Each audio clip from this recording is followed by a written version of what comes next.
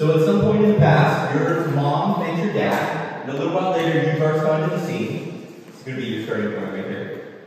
And at some point in the future, you may not like to hear it, but at some point in the future, you and I will die. That's our end point. Some of us may end a little bit later than others. We may get a little bit longer out of life. Sorry to go on this morning, but it's just reality. At some point, you're going to die. In all reality, life is short. In the words of the early Christian mystics, life is like a vapor. It's like that warm breath of air on a cold morning that's there for a moment and then gone forever. I bet the Christian mystics were fun to hang out with talking like that, right? You're like, oh, that's a fun guy. Talking about death all the time. And we have some questions, right, about what happened before this.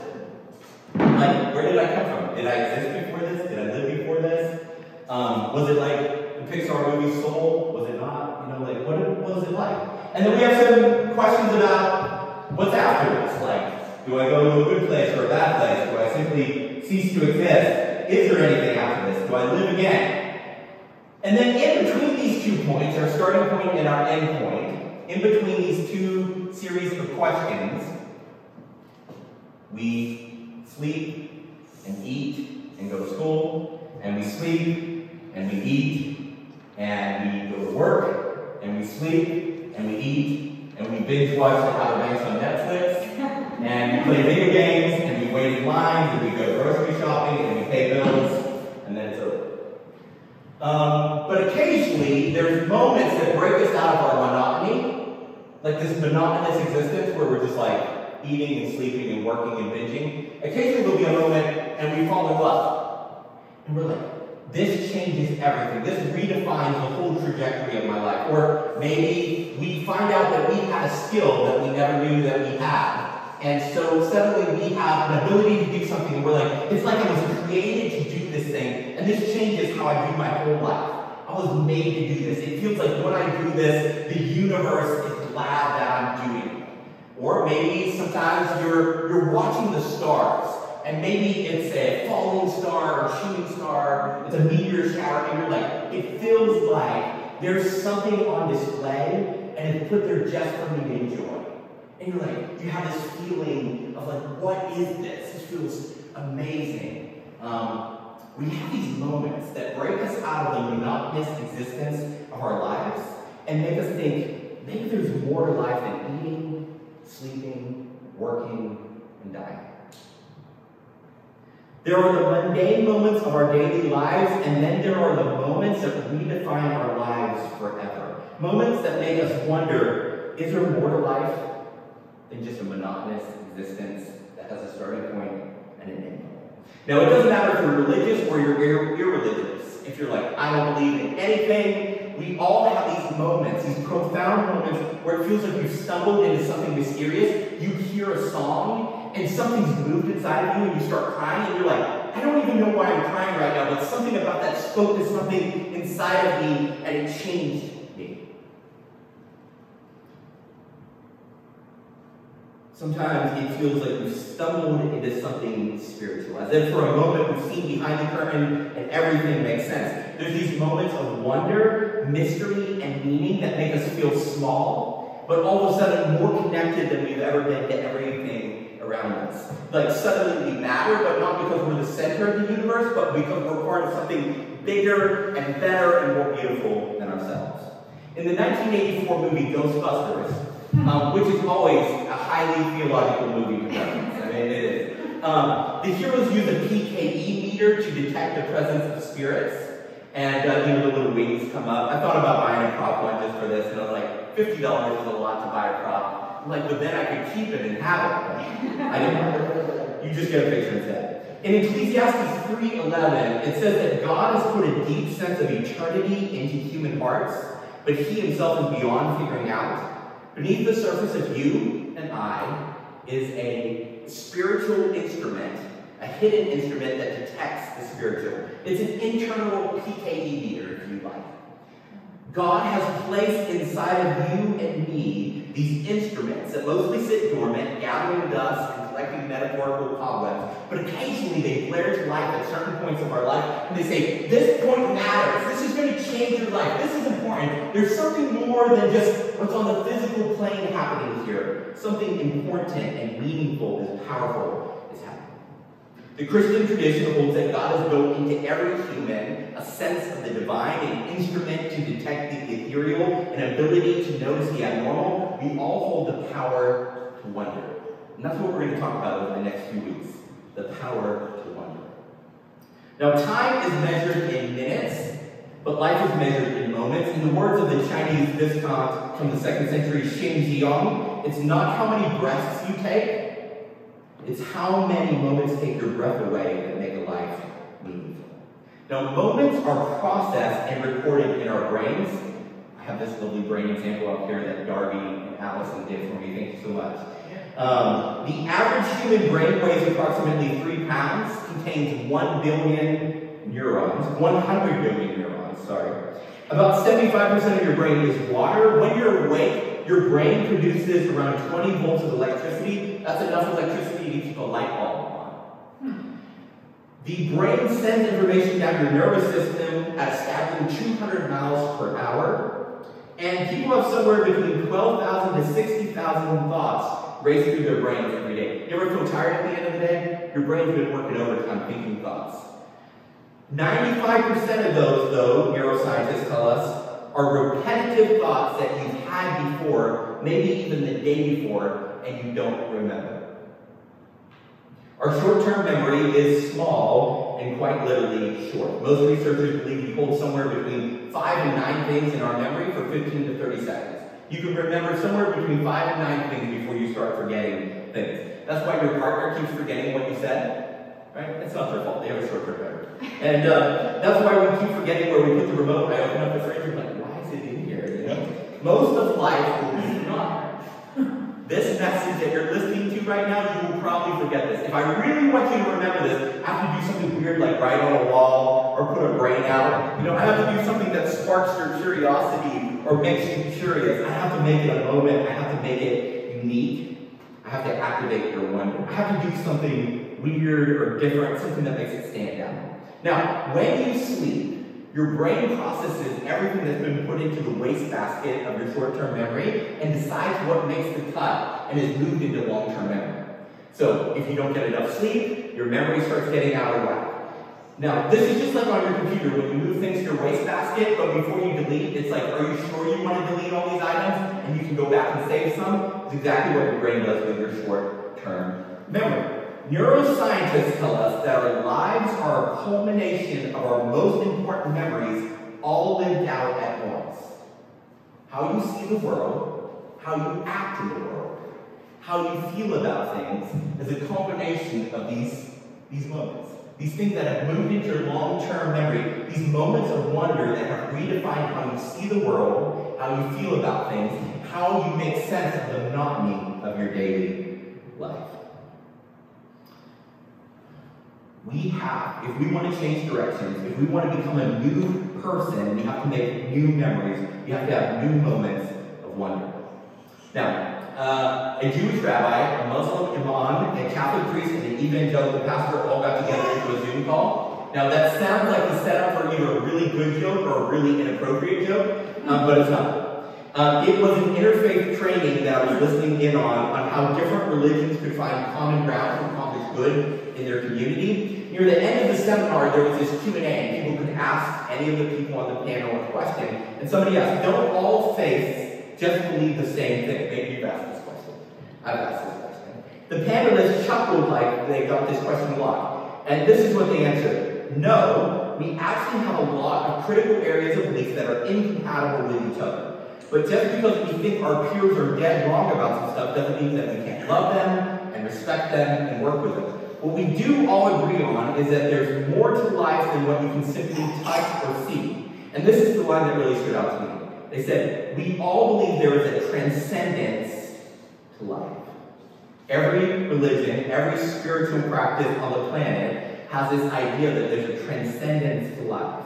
That there are these moments of wonder, and what every religion tries to do is create a framework to make sense of these transcendent moments. They come up with different names and systems and explanations, but they all agree that there's something big and beautiful that breaks through at certain moments in our life. So what do we mean when we say something is transcendent in our life? We mean it exists on a higher plane than we can fully understand. We can't quite get our arms around it. We can enjoy it. We can experience it, but it's really hard to totally explain it. Like when you fall in love, you're like, I experienced it, I like it, I enjoy it, but how do I define it? How do I put words around it? And that's why someone didn't write one song about love, and we're like, well, that defined it, we're good, we never need another song about love. But we have thousands and thousands of years of people writing poetry and songs about love, because there's something there that's beyond what we can fully explain. Transcendentalism was a movement that arose in the 1830s as a response to and a critique of the Enlightenment. The Enlightenment made education the chief priority of mankind and argued that everything could be solved by science and reason. Give science and reason enough time, they'll solve anything. But the Transcendentalists argued that you couldn't really know yourself. You could measure your molecules, you could weigh your mass, but you couldn't research the soul in a lab. They argued that you could sit in a forest and catalog every tree, and name every species, or you could sit in a forest and become like the trees, rooted and grounded and thoughtful. While Transcendentalism wasn't Christian, it was intensely spiritual. Its primary proponents, people like Ralph Waldo Emerson or Immanuel Kant, argued that there was some truth that you couldn't find in books of mathematics. No matter how many equations you did, there was some truth you couldn't find. There was some truth that could only be found in wonders. In the 2016 film Arrival, starring Amy Adams and Jeremy Renner, Amy Adams plays a linguist tasked with communicating with an alien race that's shown up on the planet in a black cylinder spaceship. And she has to figure out, how do I communicate with an alien race that doesn't even speak? And one of the core ideas in the film is the hypothesis, the linguistic hypothesis of the Sapir-Whorf hypothesis. It's a theory of linguistic relativity that argues that language affects thought. For instance, an English speaker will think differently than a Chinese speaker, the hypothesis suggests, because the way that they talk is different, the way that they think will be different. Just as the Kuhn and McGill professor in syntax and indigenous language who consulted on the film says the notion of a non-human language containing different properties and thus different thought processes for its speakers is reasonable and likely. You say, well, Alex, that's fascinating, but why are you telling me that? What does that have to do with anything? Because I believe, I know God's not a native English speaker, right? God didn't grow up speaking English. As a result, the way that God thinks is different than the way that we think, and the way that I think. And sometimes I'm frustrated with the way God communicates because I'm speaking a different language than He is. The way He communicates is different than the way we communicate. Now, there's this term used in the Christian faith for the Christian God, Yahweh. He's called holy. If you've been around church at all, or just familiar with church, you know that at some point somebody throws up the word holy over and over again. In the Old and New Testaments of the Bible, God is called holy. And I don't know about you, but I almost always assume some type of moral superiority to holiness. Like, that means He's really good. But actually, that's not what the word holy means. Holy means set apart, or unique, or alien. Now, I'm not suggesting that God comes from another planet, like alien like that. What I'm saying is, He's alien in that He's very, very different than us. There's no one else like us. God is not a superhuman, He's very different than us. Whereas the Greek or Roman traditions, they created these elevated humans as gods. God is completely different. I think sometimes when God communicates, we miss it because He communicates so differently than us that we don't understand it. Not because He's limited, but because our minds and our languages limit us in understanding Him. What if moments of wonder? What if these points in your timeline, these points where it breaks you out of your monotony and you say, wow, something happened here. This was weird. I felt something was energy, there was energy in the air, there was something spiritual about that moment. It changed everything. What if those moments of wonder, are God showing up and communicating? What if God speaks in the language of wonder? Now, this idea isn't as wild as you might think it is. The prophet Isaiah in Isaiah 55 says this. Isaiah 55 verses 6 through 11. Seek the Lord while he may be found. Call on him while he is near. Let the wicked forsake their ways and the unrighteous their thoughts. Let them turn to the Lord and he'll have mercy on them. And to our God, for he will freely pardon them. For my thoughts are not your thoughts, neither are your ways my ways, declares the Lord. As the heavens, the skies are higher than the earth, so are my ways higher than your ways, and my thoughts than your thoughts. As the rain and the snow come down from heaven and do not return to it without watering the earth and making it bud and flourish, so that it yields seed for the sower and bread for the eater, so is my word that goes out from my mouth. It will not return to me empty, but will accomplish what I desire and achieve the purpose for which I sent it. Now, Isaiah starts in verse 6 here by saying that we should seek God while he can be found. We should cry out to him. We should call to him when he's close. So what is that? Like, Isaiah is telling you to do something that if I said, call out to Darby when she gets close, if she walked up close, you'd call out to her, right? But how do you know when God's close? He's invisible, right? Like, what a stupid thing to say, Prophet Isaiah. Like, how are we supposed to know when he's close if he's invisible? The invisibility of God is often held up as a compelling reason not to believe in him, right? Like, well, where is he? Like, if I'm supposed to believe in him, how come I can't see him? In the words of Stephen King, it's the unsolved mysteries that stay with us the longest. Not the ones that we have all tied up neatly in a bow because we get bored with them and we move on to something new. We're still talking about God despite his invisibility thousands of years into the human story. What if God is more interested in us asking the right questions, wrestling with the mystery, than he is with us having all the answers and tying them out neatly with a dogmatic bow?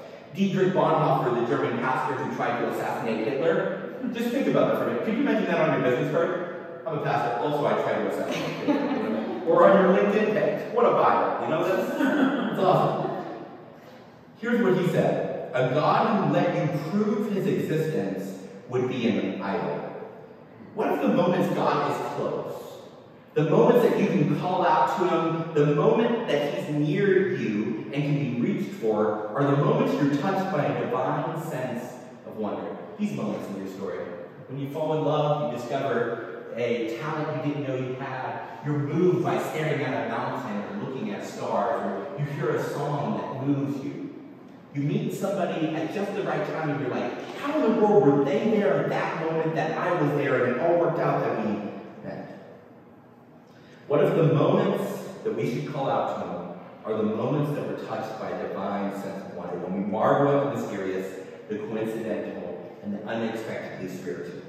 In verse 7, it says, the result of calling out to God and reaching for him in a moment of wonder will result in a change in direction for our lives. Verse 7, it says, the wicked will forsake their ways. The unrighteous will change the way that they think. They'll turn to the Lord. There'll be this change. Some of the most famous people in the world were heading down very different paths before everything changed. A moment can change everything. It can change your complete trajectory of life. George Clooney drove a limo. That's not what I think of when I think of George Clooney, right? That's an actor. Meghan Markle worked as a calligrapher. That's not what I think of when I think of Meghan Markle, right? Steve Jobs made video games at a Target. Taylor Swift worked on a Christmas tree farm. Then they met someone. They felt something. They saw something. Moments of wonder are crossroads in your destiny. They're the moment when you have an opportunity to go in a new direction. They're God showing up and pointing you towards the horizon. Now, a change of direction is another way of saying repent. The word repent feels like a very churchy word. Like, no one says that out in everyday life, right? Nobody says repent. We think of repenting as a very solemn religious thing to do, but repenting just means admitting that the train we're on isn't heading to the destination we want to reach.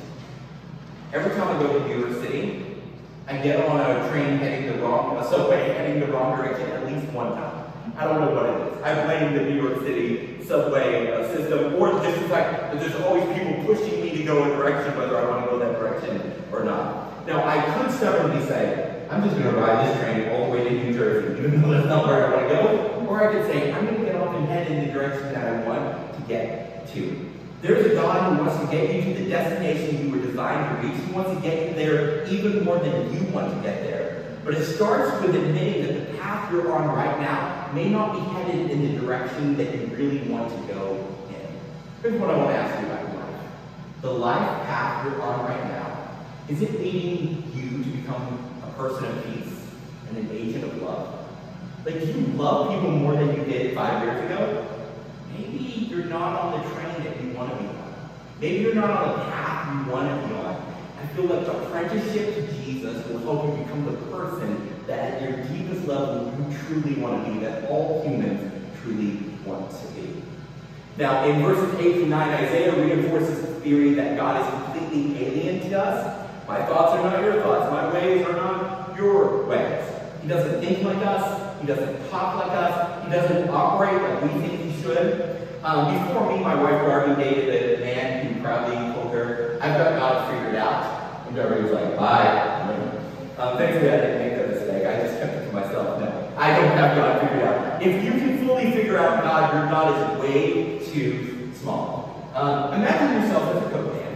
And imagine if you began to try to fill this Coke can with the ocean. You went over to the Jersey Shore, you weeded through the trash, you start picking up the ocean water and pouring it into this can. Very quickly, you would find the ocean doesn't fit in this can. But let's say in our theory here, in our vague statement, our dream world, you continue to pour the ocean into this can. What would happen? It would begin to spill out, right? What if you just kept pouring the ocean into this can? Well, at some point, the can would be in the ocean would not be in the can. And I think this is what it's like to know God. We quickly find ourselves at the end of our capacity to understand, and we start swimming in the endless waters of who He is. Now, one of the tenets of Christianity, and in fact, all the major religions of the world, is that the divine is transcendent. God is not His creation, and creation is not God. God is accessible everywhere because God is not bound to a place or an object. I can't pick up a rock and say, oh, I have God's shoulder blade. He's not His creation. I don't have a piece of God. God cannot be reached. There's not like somewhere where I can go and I'm like, that's where God lives, and I'll show up there, and I'll reach Him, and I'll finally get to see Him. It doesn't matter if I travel to an alternate dimension or even to the end of the time. In the Disney Plus show Loki, after traveling through time and battling a gigantic cloud monster, what is it with Marvel and cloud monsters? Like, can we not just have a real monster? It's always got to be a giant evil cloud. But anyways, they defeat the evil giant cloud, and he gets to meet the man at the end of time. But let's say you have all technology, and you could travel to any point in the timeline, you wouldn't beat God. He's transcendent. He's beyond the physical, created existence. Despite all the power and technology in the universe, you can't go anywhere to find God. In John 6:44, Jesus says, no one can come to me unless the Father who sent me draws them. God has to reach for us because we cannot get to Him. God has to seek us out if I'm going to seek Him out. And I think moments of wonder are an encounter with God drawing us towards Himself as the chief and primary wonder in the cosmos. He's sprinkling wonder into your timeline so that you reach out to Him. That's Him reaching across the universe for you. In verses 10 to 11, Isaiah suggests that God is ordering moments for divine purpose. He says, hey, I send out the rain, I send out the snow, it waters the earth, it replenishes the ecosystem. Moments of wonder in your life haven't happened by accident, but by design. Every magical moment from falling in love, to surprise encounters, to beautiful sunsets, have been a carefully curated gift from a loving God who wants to know you and for you to know Him. What if every moment of wonder has been a generous, gracious God communicating a divine invitation to you to come and join His family? There are moments, and then there are the moments that change our life. The moments when a Trinitarian community of love reaches out across the cosmos for you. God whispers in moments of wonder. That's when He's close. That's when we should call out to Him. And over the next few weeks, I want to train your eye and train your ears to listen, to tune your internal spiritual instruments to notice wonder. And I want to inspire you to seek out wonder in your life, to seek Him out in the wonder. And I want you to rediscover the mysteries that God has intertwined with your story. Later this week on our social media pages, I'll be releasing a video about how to create a life map. Because sometimes we forget the moments of wonder in our past, that have made us the people that we are today. The mystery of the people you've met and the places you've been and the passions you've had, even in the pain you've endured. God is working wonders through them all. God is introducing himself through all these and inviting you to embrace him through all these. In the words of the prophet Isaiah, seek God where you can find him. Call out to him when he's close. I believe he's very close. Let's pray. Lord Jesus, thank you for your word. Thank you for the wonder that you have weaved into my story. God, even people who are far away from you, who insist you don't exist, or are confused about what's next, you keep sprinkling wonder into their story because you love to share who you are. Thank you for being mysterious, for not just writing a textbook that tells us everything about you, but letting you be a person that we can discover and explore and spend a lifetime learning about and experiencing with. God, I pray that you will use wonder to spark curiosity in people's hearts and introduce them to how good you are. And I pray this in the name of Jesus Christ.